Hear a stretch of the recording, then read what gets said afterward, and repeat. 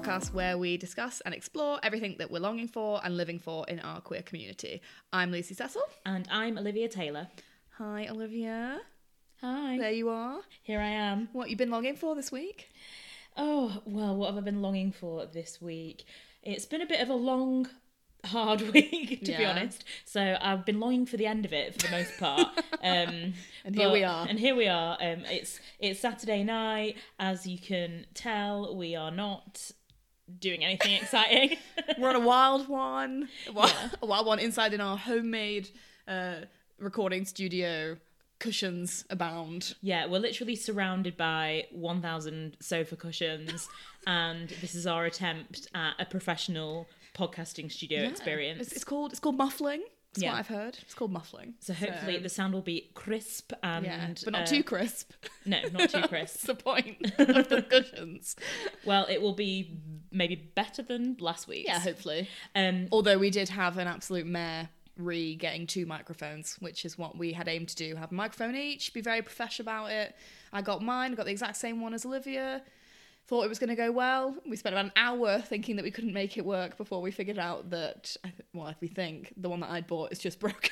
Yeah, and some context as well. We spent the last hour and a half looking up tech videos on YouTube by especially a lovely guy called Shannon. Yeah. And we noticed this quite bizarre trend that with these not self-help videos, but help tutorial videos or whatever, that they always give you like way too much more information than you actually need. And it's not about what your problem is. No. It's about their life. It's about them. Yeah. It's about them.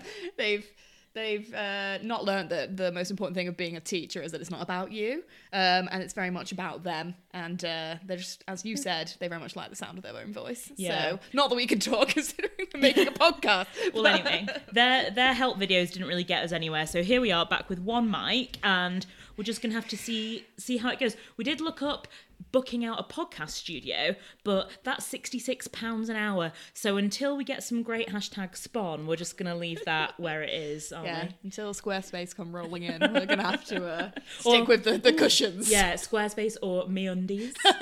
If you could be sponsored by anyone, or you could get, basically, if this podcast could be sponsored by anybody, who would you want it to be sponsored by? Right, like I don't want to, beat an old horse, or whatever as they say. You know the idiots.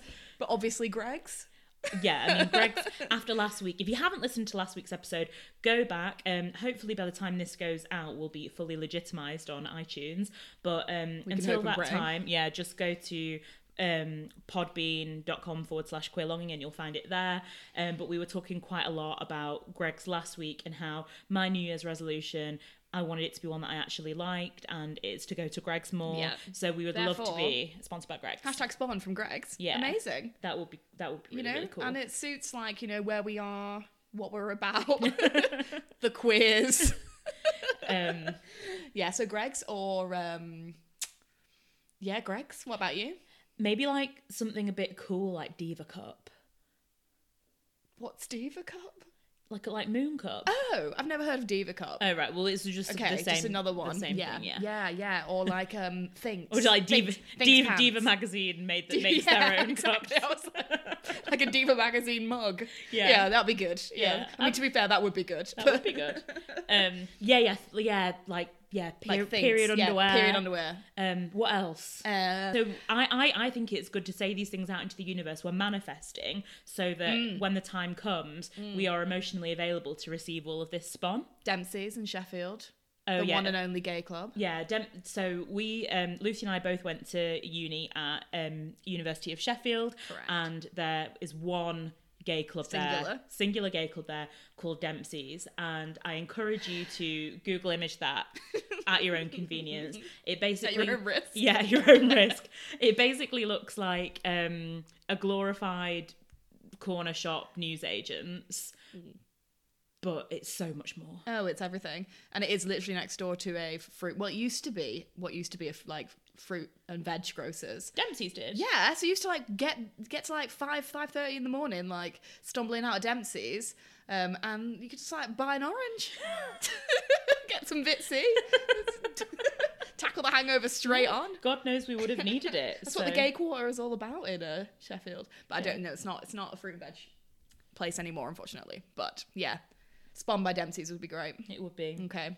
And other than Greg's sponsorship, what is it that you are longing for this week, Lucy? Well, like you, I feel like it's been a particularly long week, and I'm longing for the budding flowers of spring. I am done with winter. That's a lovely thing to long for. Have you looked at my hyacinths? Is that what? Yeah, I just came in, saw the hyacinths, and I thought, oh, I'm all overcome. I am sick of not so much cold. We were discussing this today. I was discussing with my cousin that I'm not bothered about like it being a bit cold. I'm so sad that there's not enough sun. I know. I need sun. I need it. Seasonal affective disorder is so real. real. Yeah, definitely. I've got some daffodils and some hyacinths in here trying to cheer me up. But I think as well, not only is it the weather, but it's also financially such a struggle at this time of year. Yeah. You've got that hangover of everything from Christmas and holidays are really far away. And it's just, it's a hard time. And I don't get paid till the actual last day of the month, which is not till next Thursday. Yeah. So it's like, ugh. And you're paid in the middle of the month, so like it's different for you as well. I know. But, like a lot of people I feel were paid yesterday and we're like, well, payday. And I was like, it's not payday. No, it's not fair to do it like that. They should definitely do it before the weekend. It's just rude. No, it's rude, isn't it? But yeah, no, I just really feel like I'm harking for spring. Like the other day I had a bit of like a daydream where I was like imagining myself like, you know, like the time when you can first feel the sun on your face in the year. Yeah. And I had like a daydream about that and like it being all golden and lovely. And I was like, and I got like giddy. Like phantom Vitsy giddiness. Yeah. Yeah. Have you thought much towards summer and any holiday plans? Well, we're planning to do a little holiday, aren't we, to Barcelona maybe? Oh yeah, Barcelona. So that would be really good. Yeah. I've got a week booked going to Devon with my family, which will be really nice, but that's in April, so it could be freezing still. Yeah. Or it could be quite nice. You can take some brisk beach walks, yeah, it'll still be really nice. Probably a bit more sun, so that'll be good. Yeah. What else? I want to go like on loads of like little holidays this year. Like at least like trying to go to like a bunch of places. Definitely want to go to Italy somewhere again. I'm not sure where, but went to Italy last year for the first time and loved it. What about you? Well, just Barcelona so far, I think. Yeah. Maybe if I can scrape the money together, I might try and go to Canada, back to my homeland. So your alma mater. Yeah. Yeah. So that might be nice to do, but we'll just have to kind of see what happens. And then we just booked in a lovely little 30th weekend. This is going to be the year of everybody turning 30, so it's just going to be 30 year, isn't weekend it? away, Yeah, weekend after weekend, dirty weekenders. Yeah. But that'll be really exciting. That will be nice. That's in Margate, and I've always wanted to go to Margate. I have. So, and isn't Margate like secretly quite a queer place to go? I think so. It has like a embedded queer history. Yeah, because I follow loads of lesbians, and they all seem to be congregating in Margate. And I thought, is this a thing? Did Sarah Waters write a book based here? I don't even think she did. Like, they should all be congregating in... Well, I guess Margate is along the coast of, like, Kent, which is... The oyster, yeah. All them oysters. Near Whitstable. i.e. pulling all the lesbians down there. Yeah. Can't help it. Well, you know, fingers crossed, gravitational pull. Fingers crossed. Oysters crossed. So, off the topic now of sun, sea and sand, unfortunately, but onto what you are living for this week. What has been giving you all that delicious queer life this week? Right. Well, I'd say that I've had a lot of like long days at work, so I've been doing a lot of listening to music, stuff like that. I've been really trying to delve into some proper queer like pop tunes, trying to like imagine myself as if we were out having a great time. Yeah. Because I'm not, and I can't afford to. So just recreate it in the office. The methadone version of it, yeah, of having fun. Exactly. And obviously, Ariana Grande dropped her new tune this week, Seven Rings. Oh, yeah. Have you listened to it? Yeah, and what I obviously love about it is that they have sampled from The Sound of Music. What could be queerer? Absolutely nothing. Such a seminal movie for the queers is Sound of Music, or at least we believe it is. I mean, I certainly do. I'm fairly sure it is. Yeah. My cousin has made noises about moving to Austria, and she asked me, what do I know about Austria? And I was like, well, Sound of Music. So I'm there. I'll be there. That's it. If you want me to come visit, let's go on the tour. And pedal some bikes around. Oh my God, Captain Von Trapp. Yes, please. But it's so strange. Georg. So like, exactly, Georg. So I've had this conversation with quite a lot of my straight friends, Yeah. okay, about Captain Von Trapp. Yeah. Because I'm in love with him. Well, yeah. Naturally. He is the absolute pinnacle of everything that is sexy to me in a man, if I were to Want that. partake. Yeah. So If you were to dip a toe. yeah, exactly, into the Von Trapp waters. So I've had this conversation with loads of my friends and have expressed my love for him, and they just don't get it. So what is it that we all love about Captain Von Trapp that does just not seem to translate over? So these are straight friends Yeah, of yours? yeah. Right. I mean, I'm gobsmacked because I don't get it because I think he's so sexy too. I know. So- I know. Honestly, he's like stern but kind. Yeah, he's in a uniform. What are you going to say? He's in a union. Love a man who's part of a union. Yeah, fighting for the workers' people. rights.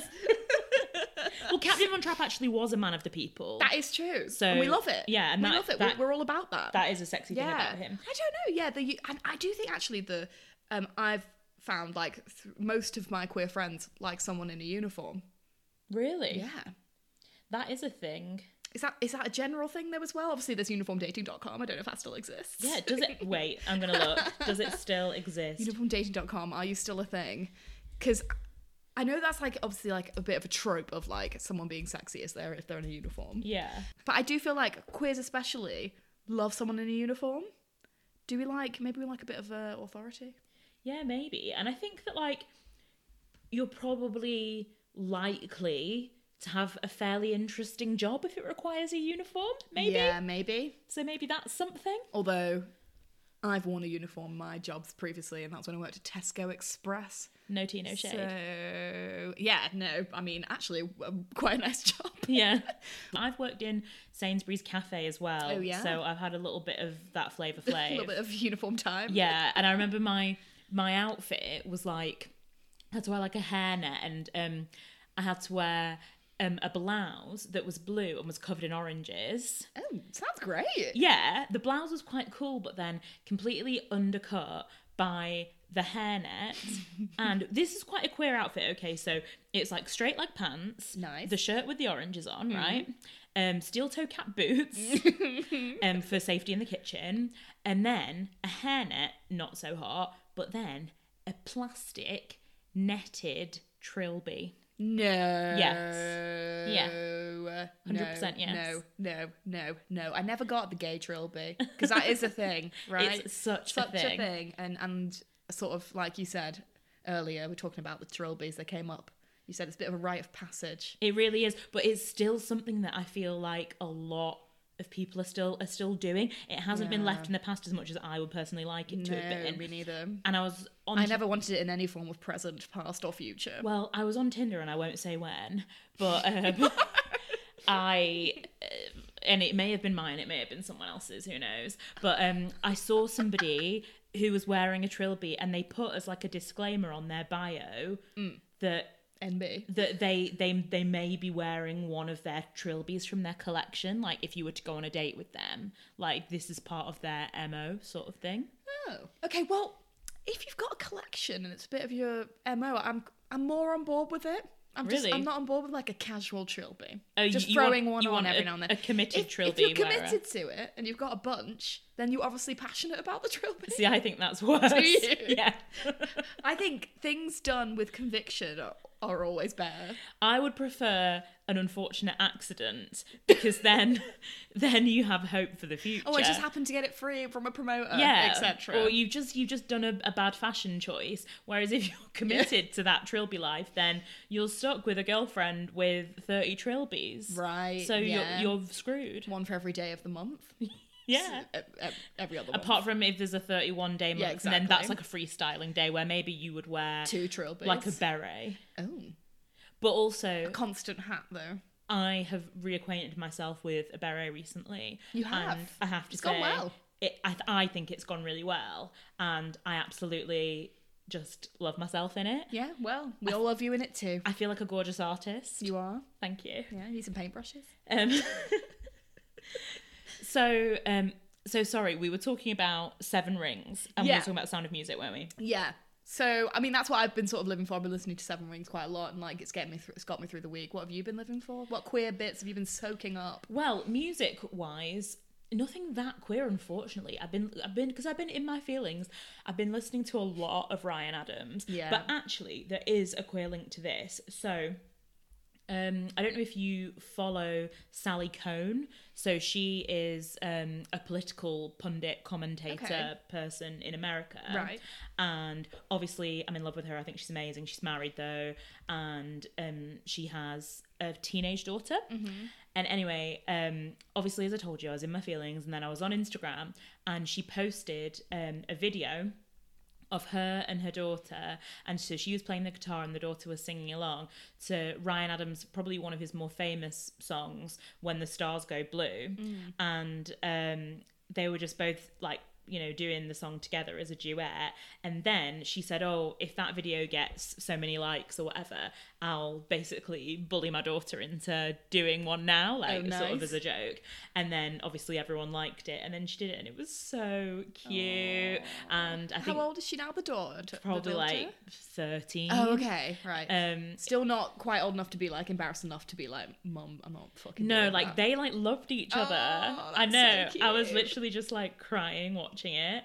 And How then wholesome. that just made me want to listen to Ryan Adams all week, who I just really love anyway. So that was kind of a bit of a queer music moment for me this week.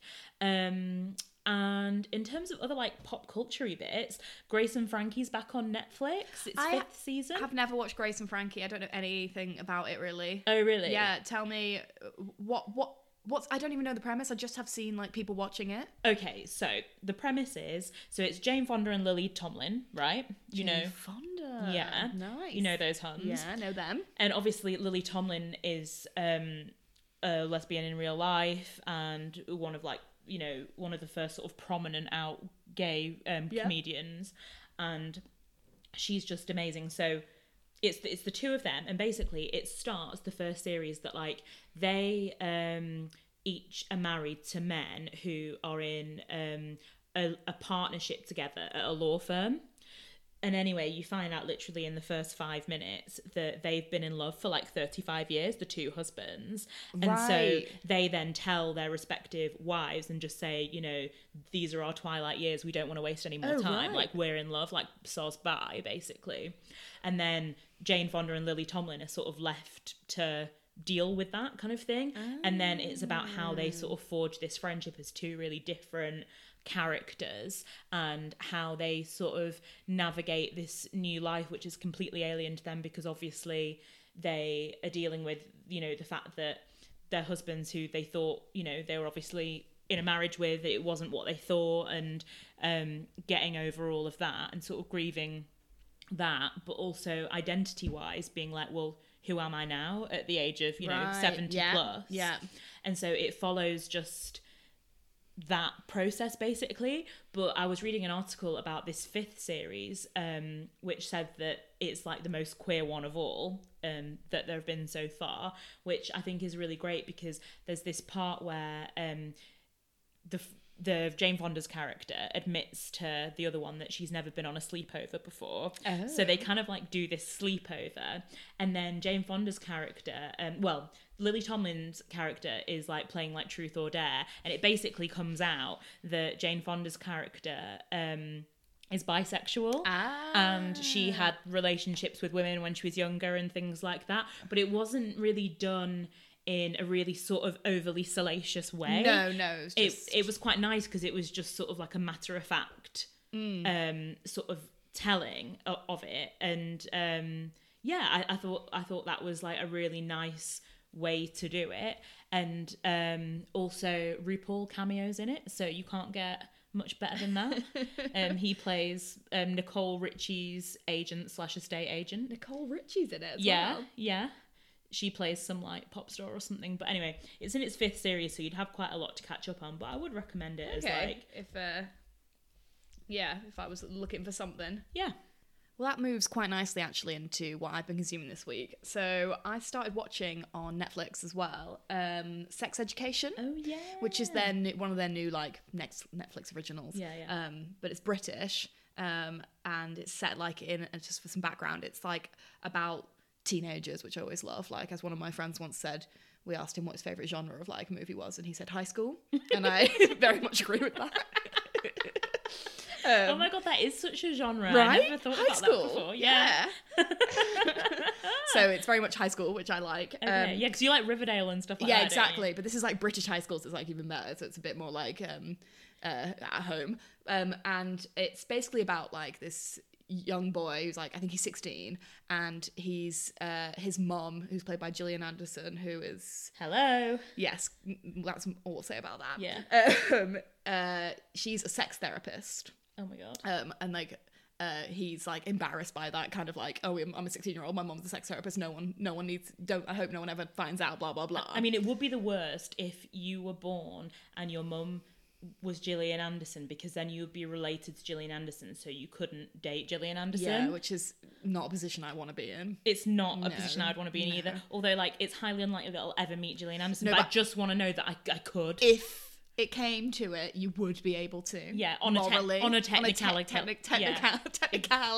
technicality, me and Gillian Anderson could date. Could be. Yeah. Yeah. Great, can't wait. That's going to be my goal for next week. Okay, it'll be mine the week after. New girlfriend, Gillian Anderson. Yeah, anyway, so she's a sex therapist, and he's a bit like a little bemused by it all, and he like has he can't like wank or anything because he's like has loads of like pent up things about sex, which I think is to do with the fact that his mom's a sex therapist. Okay. And she's always like shagging like loads of men and stuff, and Right, being so dead like sexually free. He can't separate his own sexuality. No, that's from what it all of seems that. like. Yeah. But the only problem I have with this program is that they live in the most like the stupidestly nicest house in the entire world. It's in like this beautiful like valley in God knows where in England. Okay. And it's like this amazing, it looks almost Scandinavian or like New Englandy style, like big red wooden house. Well, I do imagine Stunning. that is where I would live with Gillian Anderson, so it makes sense to me. It's all part of the Gillian dream. Yeah. So so he lives there with his mom, and he finds it very difficult to have a mom who's a sex therapist. But he sort of, all within the first episode, he starts school like a new year, and somebody else finds out that his mom's a sex therapist, blah blah, and they decide that he's going to start giving sex therapy to all the kids at school. Okay. And it's like dead funny because he's like a bit of like a geeky like Yeah. character, or whatever. So it gives him like a bit of a voice in the school. I've only watched like 2 episodes, but it's really good. And what I wanted to say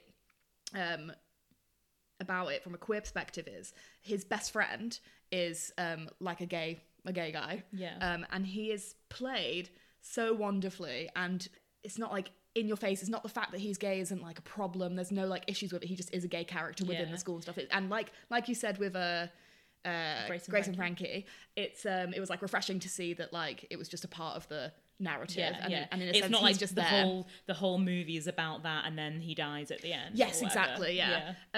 And I read an interesting article in Dazed actually about this, because he's not only a gay character, he's also West African.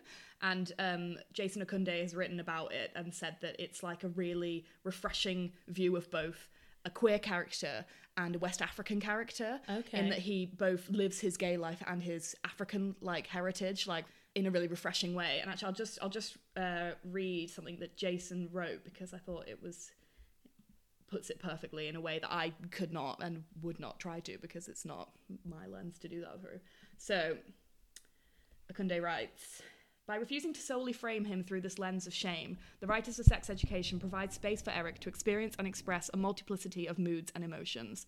So in that sense, his gayness and his African heritage are not just all that he is about, and especially with his queerness, it allows him to be a character who is not just gay. That's not his sole purpose and not his sole like interesting piece about him. Like, so he's able to also have all the other things that a teenage character would have. So like interesting love stories, and he's bullied, and like, but not for being gay, just for like he just is there as like because he's a geek basically. So it's like a really refreshing way of it just being like, yeah, he's a gay character, whatever, like it's fine, and that's really nice. there's another quote that he's written in this article. Eric, which is the character's name, Eric resolutely affirms to young queer people watching that while there is no undermining the fact that your identity and aesthetic are tied to the reality of your safety, there is strength and joy to be found in living as your true queer self. I haven't got all the way through the series, but I know that there's an incidence of homophobic violence later on. Right. And I think that the way that it's dealt with is that he, as much as it affects him, he ends up being able to overcome it and still very much be like, this is who I am, and come out of it as really proud, in a sense, and that it's dealt with very well. And I just thought that it just is such a nice program, and it's really like building up to be something that is not just like sort of silly or like a bit funny or whatever, because it is funny, but it also, I think it's quite like realistic and of like interactions of just teenagers being teenagers. It's really interesting, that whole idea about striving to be your authentic self and your authentic queer self, and obviously everybody hates the term journey to describe this process that we go through, but for want of a better phrase, that's kind of, not to speak for everybody, but I'm sure that I probably could to a degree, and say that everybody has some kind of journey or relationship to their own identity. And it was funny because you and I were talking about that a little bit last night, weren't we? We went to a Burns night party last night. So that was very nice, but it was basically all people that we didn't know. It's just somebody in the building who invited me to a party who I know a bit, so everyone else there was completely new. So obviously a lot of stranger danger. A lot of stranger danger. No, like just a lot of introductions and a lot of who are you, what are you about, kind small of thing. Chats. Yes, all that sort of introductory small talk. And we noticed this thing where we were talking to all these different people, and we were actually talking about this podcast a lot, and obviously the title of it is Queer Longing, and we spoke about what we wanted this podcast to become and what it is now and where it's going, and obviously talking about queer culture and queer pop culture a lot of the time, and really sort of described it in under no uncertain terms that that's what it was about. And then I think, was it I was talking about an ex you were or talking something? about an ex literally about 2 seconds after we'd just been finished talking about the podcast. It was about an ex. And then I said, oh, she blah blah blah blah blah, and they said, so bearing in mind I just given the pronoun and I just spoken about queer longing, how we were doing a podcast all about queer things, and then they said, oh, did he blah blah blah blah blah? Oh, did he this? Did he that? Like, is he still this? Is blah blah blah? And it was like, what?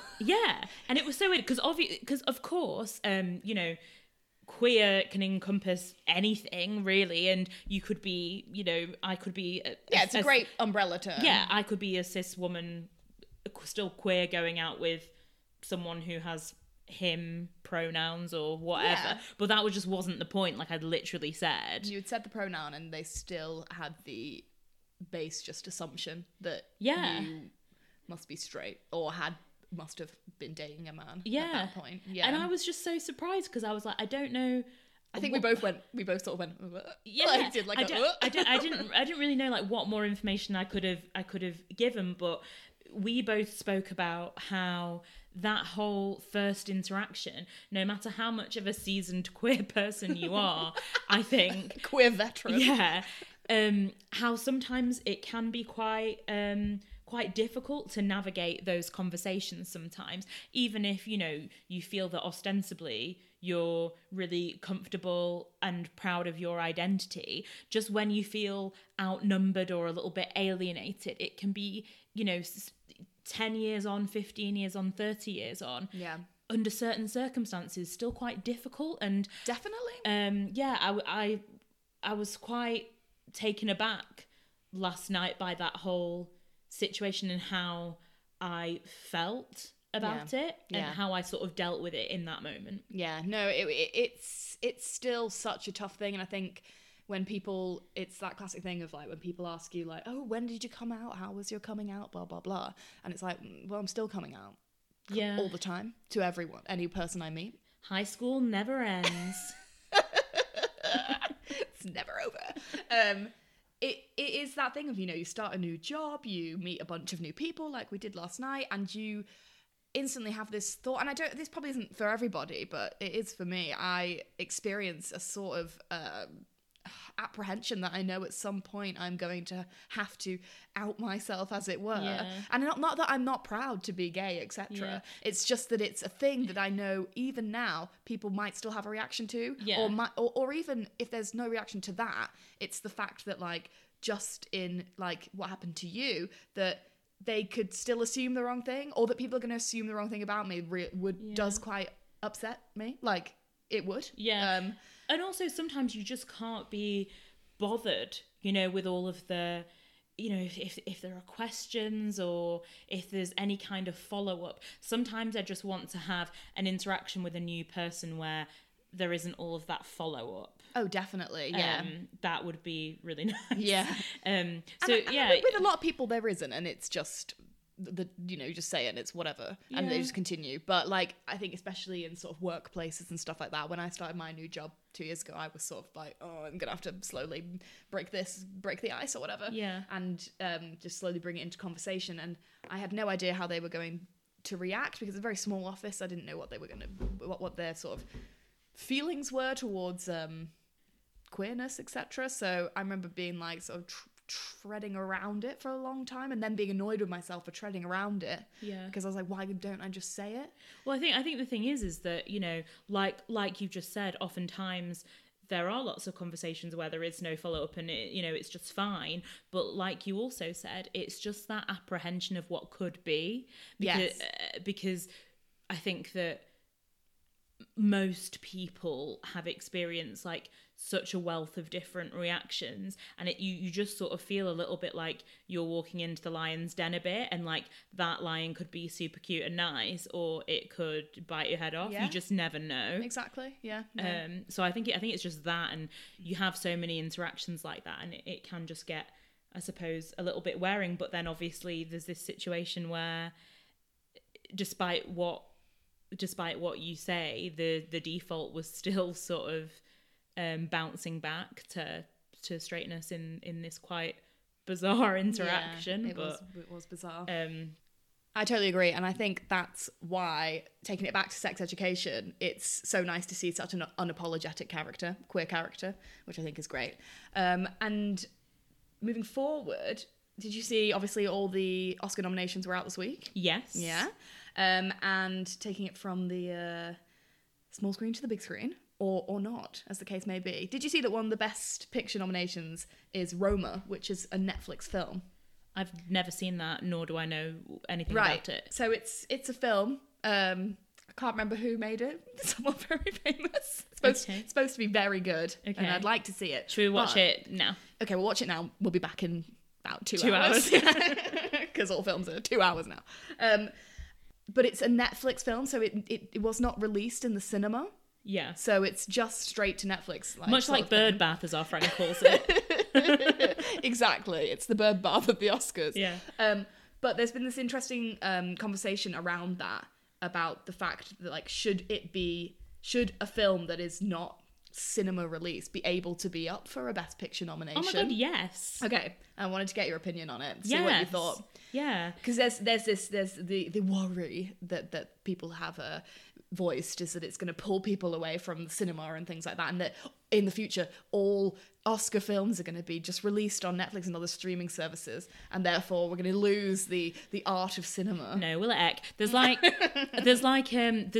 actually, it's interesting because, as I've mentioned, my normal job, I work at the BBC. Yeah. So somebody sent around an article this week, actually, about there's been a real significant uplift in people going to the cinema. Oh, really? Yeah, it was something mad, like 35% increase in the past couple of years. That's loads. But I can see that because I go to the cinema all the time. Yeah. And there's it's not that new anymore, I suppose, but a relatively new big cinema theatre complex in Manchester called Home. And that's just like a lovely best place, cinema, such a nice place. Yeah, experience. And in London you've got like Everyman and all of those really nice ones. And I think that it's the same as anything that sort of works on these cycles, right? So people are going back to the cinema and they want to have that sort of high quality cinema experience and see things on the big screen, of course. But then people want to have the convenience of watching great films at home. I think that the two can completely coexist. And it's kind of like how people have been buying record players and buying vinyl. Yeah. And, why would we when we can have Anything on a millions of download. songs on Yeah. Spotify or iTunes? Yeah. But people don't want to because they want to have, a certain experience yeah. of media. So I think it's totally fine. And if anything, preferable, because then the barrier to entry is much wider, and financially they don't need to have all of that backing to Yeah. be on it at the cinema. Exactly. And good stuff, it'll be hard enough without that cinema exposure to even be in a position where you would get nominated for an Exactly. Oscar as it is. Yeah. So I really don't think it's gonna go that way. And I at also all. think that with having it so that like Oscar nominated films are available on streaming services, etc., or are made for streaming services, it makes it far more accessible. Like Yeah. you say, there are lots of people who can't get to the cinema or can't afford to go to the cinema, but might have a Netflix subscription or whatever, and Or they might therefore have some can- kind of or disability, might- they can't Yeah, get there. exactly. Or they can't. And it means that you can still see what are supposed to be, as it were, inverted commas, the best films Yeah. of the year, but they are on different formats. I don't see the problem with it at all, but a lot of people have been up in arms. Would you believe? I just think that's so stupid. People love to be up in arms, though. They do. Yeah. Arms up. I think that's a really actually a positive thing. So that's very interesting that people have been annoyed about it. Right, so that's films. Have you been reading anything this week? Well, as you know, I've still got my 30 before 30 going. Yes. How's it going? Yeah, well, I'm on book 6 Yes. now. Yes. Absolutely pumping them out. Ripping pages. So I just finished this morning Vox. Have you heard of that book? Not particularly, only because you mentioned it to me, but I don't actually really know about it. Okay, so it's called Please tell Vox. me. It's by Christina Dolce or Dolker. I'm not sure how you pronounce her surname, but anyway, she wrote this book, and it's kind of like The Handmaid's Tale sort of type premise. Right. So it's set in kind of a modern day dystopian, what was formerly the US, sort of similarly to The Handmaid's Tale, and it's set in Washington, and the situation is that shit's got real, and all of the women have been fitted with these counters, which are like bracelets that they can't take off, which limits them to only be able to speak 100 words a day. What the fuck? Yeah. And honestly, it was so... They can like tweet once a day out their mouths. Yeah, basically. Yeah, one tweet a day. One tweet a day. And honestly, it was so scary reading it, and especially under sort of current political circumstances. It was just wild, because they always say that the best sort of dystopian literature are the things that you could see happening. Yeah, the things that you feel you can almost touch. That Yeah. you're almost there. You're on the edge of it. And it just feels sort of like one step removed, and it was really, really disturbing reading it, but a really gripping read. And she actually says at the end in the epilogue bit that she says, oh, I hope you enjoyed reading the book, but also that it made you angry, and it definitely did. Oh, okay. Yeah, it definitely did. And it just is just such an interesting concept for a book, I thought, and I love dystopian literature. I love the dystopian literature, and actually a really good queer dystopian book, which you should read. I'll lend it to you. Yeah, is Black Wave by Michelle T. Oh, I've never read that. It's really good. It's super queer, set in like really queer, like late 80s, early 90s, maybe. I can't actually remember what it is.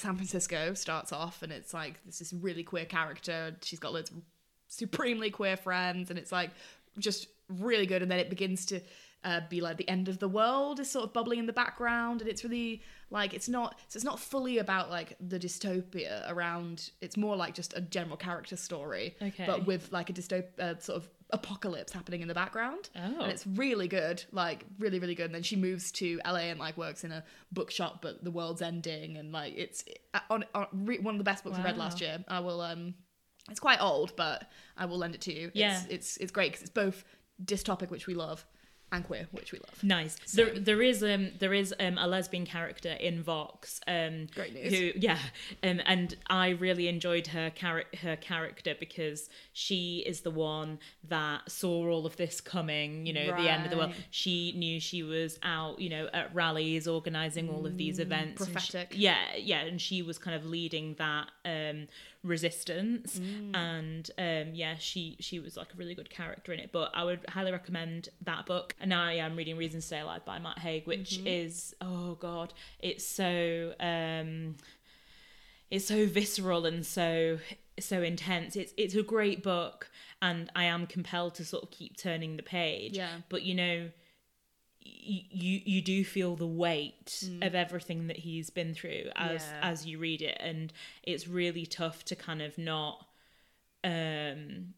sort of internalize some of those feelings and experiences that he talks about with his depression and mental health issues. But I think it's like such an important book that it's been written and will be, I'm sure, such a useful resource to a lot of people. So the main thing I know about that book is that I've seen so many tweets and articles and things about it that are people saying how it's helped them, and therefore it's a worthy piece of literature to exist. It's so frank and so specific in its anecdotes, but I think sometimes with specificity comes like a real universality to people who are reading it. And obviously you might not have gone through the exact same thing, but there are parts of things that he was talking about, and I was reading and sort of identifying with different elements of it in in a really sort of profound way. So I'm almost halfway through that because it's not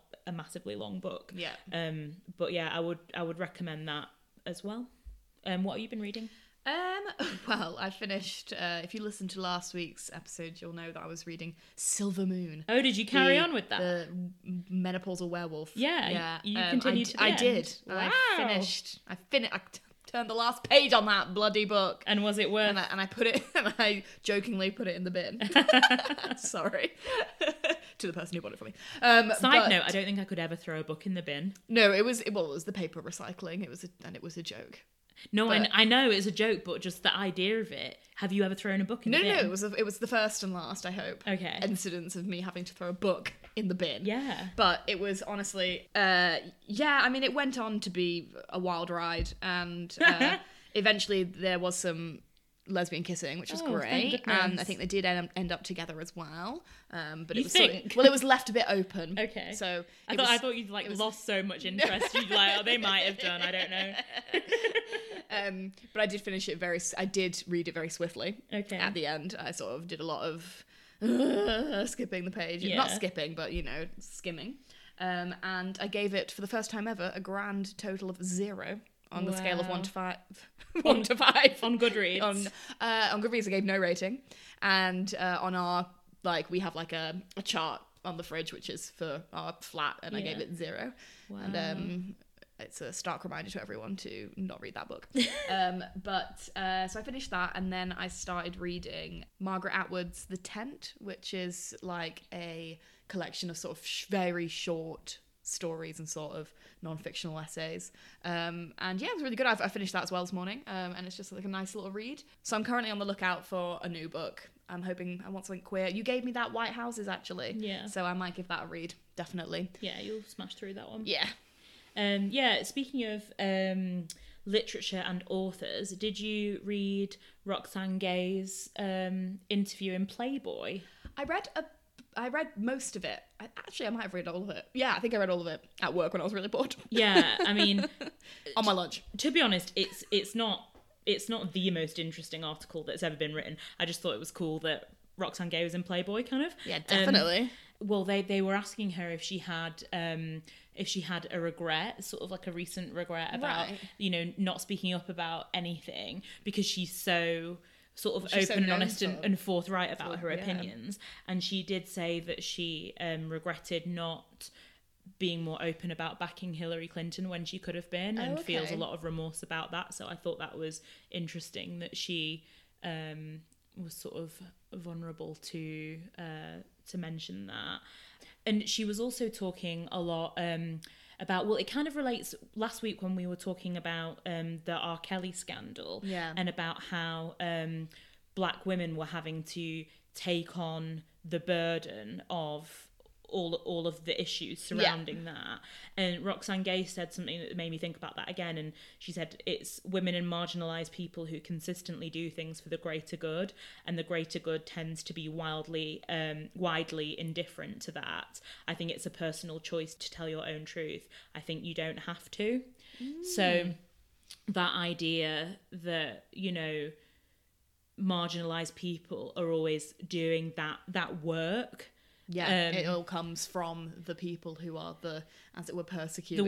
They're the ones who have to do the work to make it different, as opposed to other than the people who are in a privileged position, who have all of this access and clout, who are the ones who can make a difference easier in an easier way, but won't do it. And like we said last week, and we will say probably for every episode for the rest of our lives, that it's people making the effort to do the thing, and a lot of people, like you say, if it's not in their interest or then it doesn't affect them, they won't do it. Well, I think I'm probably going to get this quote a bit wrong, but and I think the quote was from something else, but in that Vox book I just read, there was a quote pulled from somewhere that said, you know, bad things happen when good men just do nothing. Right, I think I've heard that. And that just seems to have been this prevailing theme that's been in so many articles and literature and things that I have been consuming the sort of all of this year so far, that it's this sort of privileged apathy which has got us into, you know, all of these situations. But it's almost like, got us into these situations, and then even worse, these situations all come out, and then it's, you know, the people who have been persecuted who then have to fight further to make change, to make that change following that. So it was interesting that she was calling that out as well, I thought. Definitely. I also wanted to call out a cool podcast that I've been getting into. This great. Week. Love a rec. Yeah, I posted it actually on our Instagram. If you're not following us, then please do. We've made like 4 posts so far. Yeah, 4 posts. We're still little baby Instagrammers, but we're at Queer Longing. So please go comment, just talk to us about Greg. So we're down for any chat, basically. But this podcast I put on there, and it's called Unladylike. And it's by these 2 women, Canadian women. And it's a show that tells you what happens when women break the rules, is how they describe it. And I've listened to a couple so far and really enjoyed them. And one of them was about abortion and different people's experiences around abortion.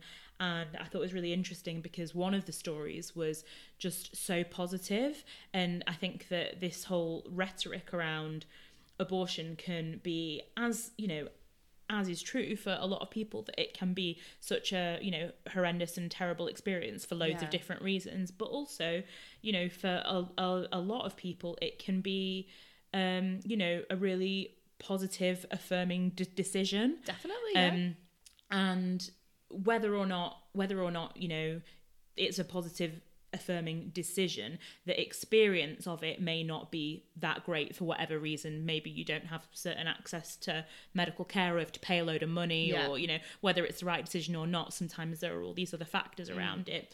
But one of the stories was just really, really positive, and you know, she just said no regrets. She had sex with a guy when she was 20, and you know, she got pregnant, and then she just had this really positive abortion. And I thought, you rarely hear stories like that. It's good to hear that, like, sort of side of it, being like, and I was able to take control of my situation and my body and do what I needed to do for me, and it worked, because and it was I fine. can, and it worked. And that's really, that sounds good. And that wasn't the only story that there was, but I just thought that particular one was an interesting one to call out. And there was also a really great episode that they did all about women and bicycles, and about how when bicycles came out for women, and how there was this huge outcry, up in arms, people's arms were in the air again, because women had this newfound freedom, and they were able to travel, and they weren't confined to their houses or their carriages, which they had to request, and they had to be driven around by men and all of these things, they could just literally get on a bike and have that independence. And it really worried people at the time. And it was, as well as that, it was like, how do you position yourself physically on the bike? Right, and yeah, there of was course. a lot of worry that the saddle would be too pleasurable. Honestly, Hysteria. yeah, and that they didn't want that happening because Heaven forfend, Yeah. women would be pleasured. Yeah, so it's this whole history around it, and it was so interesting. So I thought that's a little gem to be aware That of. sounds good. When you finish listening to our podcast, Yeah, of course. obviously. Do not pause right now to listen to the Unladylike podcast, but please do listen to it at a later date. Yeah, exactly, at your own convenience. And you're not going to switch off, because what we're doing next, Olivia, is one of the most important things that people have been waiting for all week, I'm sure. Well, it's time for Beep, beep, beep, beep, beep, beep, Celine Watch. beep. What has Celine Dion, our absolute hun, been up to this week, Lucy? Do you know what? It's actually been like a really busy week for Celine. When, isn't it? Yeah, well, yeah. That woman. She's taking 2019 by storm. Of course so, she is. Not only has she announced a European show 2019 in Hyde Park this summer. Yeah. She's going to be playing the British Summertime Festival I know. as a headliner. So amazing. exciting. I mean, I'm not saying we should go, but I'm not saying we shouldn't. I know. I may or may not have had 56 different texts from people Amazing. telling me that she was headlining Yeah. that festival. You're going to want to know. I am going to want to know, but I'm really glad that I've got my Celine watches out there, and obviously any Celine news that you see or hear about, ping it over. Instagram us, tweet us. We're on Twitter now at Queer Longing, aren't we? Queerlonging. You can email us at Queer Longing with your Celine watch. Yeah, hints and queerlonging tips. at gmail.com. Yeah, we're all down for that Celine life. So yeah, so she's headlining at a festival, isn't Yeah. she? And she's doing a few other bits and bobs, hasn't Well, she's been at Fashion Week in Paris. she? Okay. And she's been, I think, really taking the city by storm by going out in some incredible outfits. Stunning. And basically, the Vogue have been doing an article every single time she has worn an outfit and coming up with such wonderful headlines as Okay. Celine Dion is the most unlikely person to wear a prairie dress, and she nails it. Whoa. Number 2, Celine Dion shuts down Paris with 70s disco curls and a Moulin Rouge-worthy mini dress. And my absolute favourite, Celine Dion goes braless in kooky futuristic ensemble. Wow.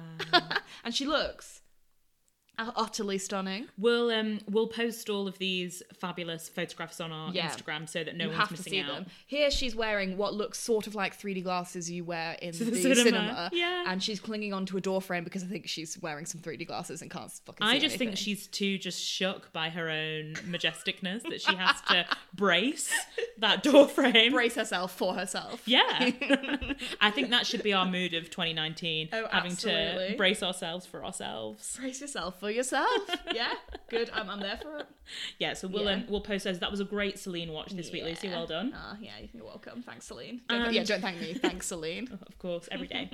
But before we love you and leave you, goals for the next week. How did you get on with your goal for last week? Right, got my writing desk. It is gorgeous. You got the desk, and I got the desk. I saw a picture that you put up on Instagram. It looks divine. It's honestly even better than I thought it could be. When It I went looks to pick it divine. up, I was like, oh my god, I love it, I love it, I love it. Got it home, put it in the little bit where I wanted it. The fucking sun came out and shone on it. Oh my Really God, lost my like mind. a little baby angel desk. Yeah, and I just like kept stroking it, just sitting at it like, oh, and it just made me want to be sat at a desk, which like you know usually I wouldn't. So I'm hoping that eventually leads to doing some writing.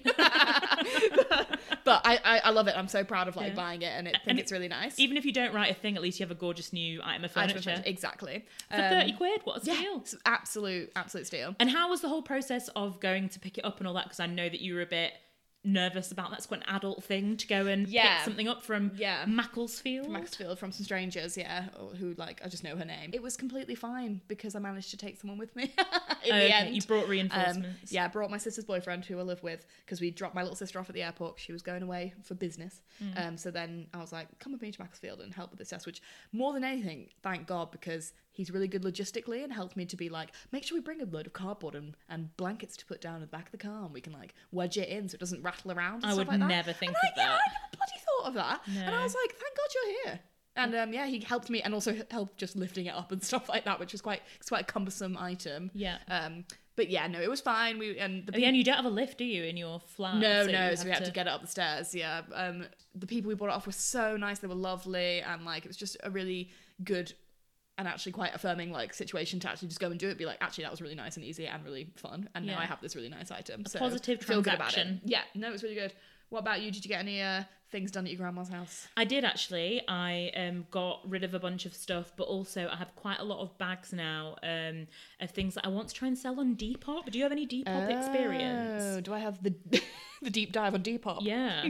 No, I don't. Oh, right. Well, there's a girl at work and she sells things on Depop and she gets things on Depop. I think it's quite easy. Yeah, and I've downloaded the app. That's how far I've Step got. one. Yeah.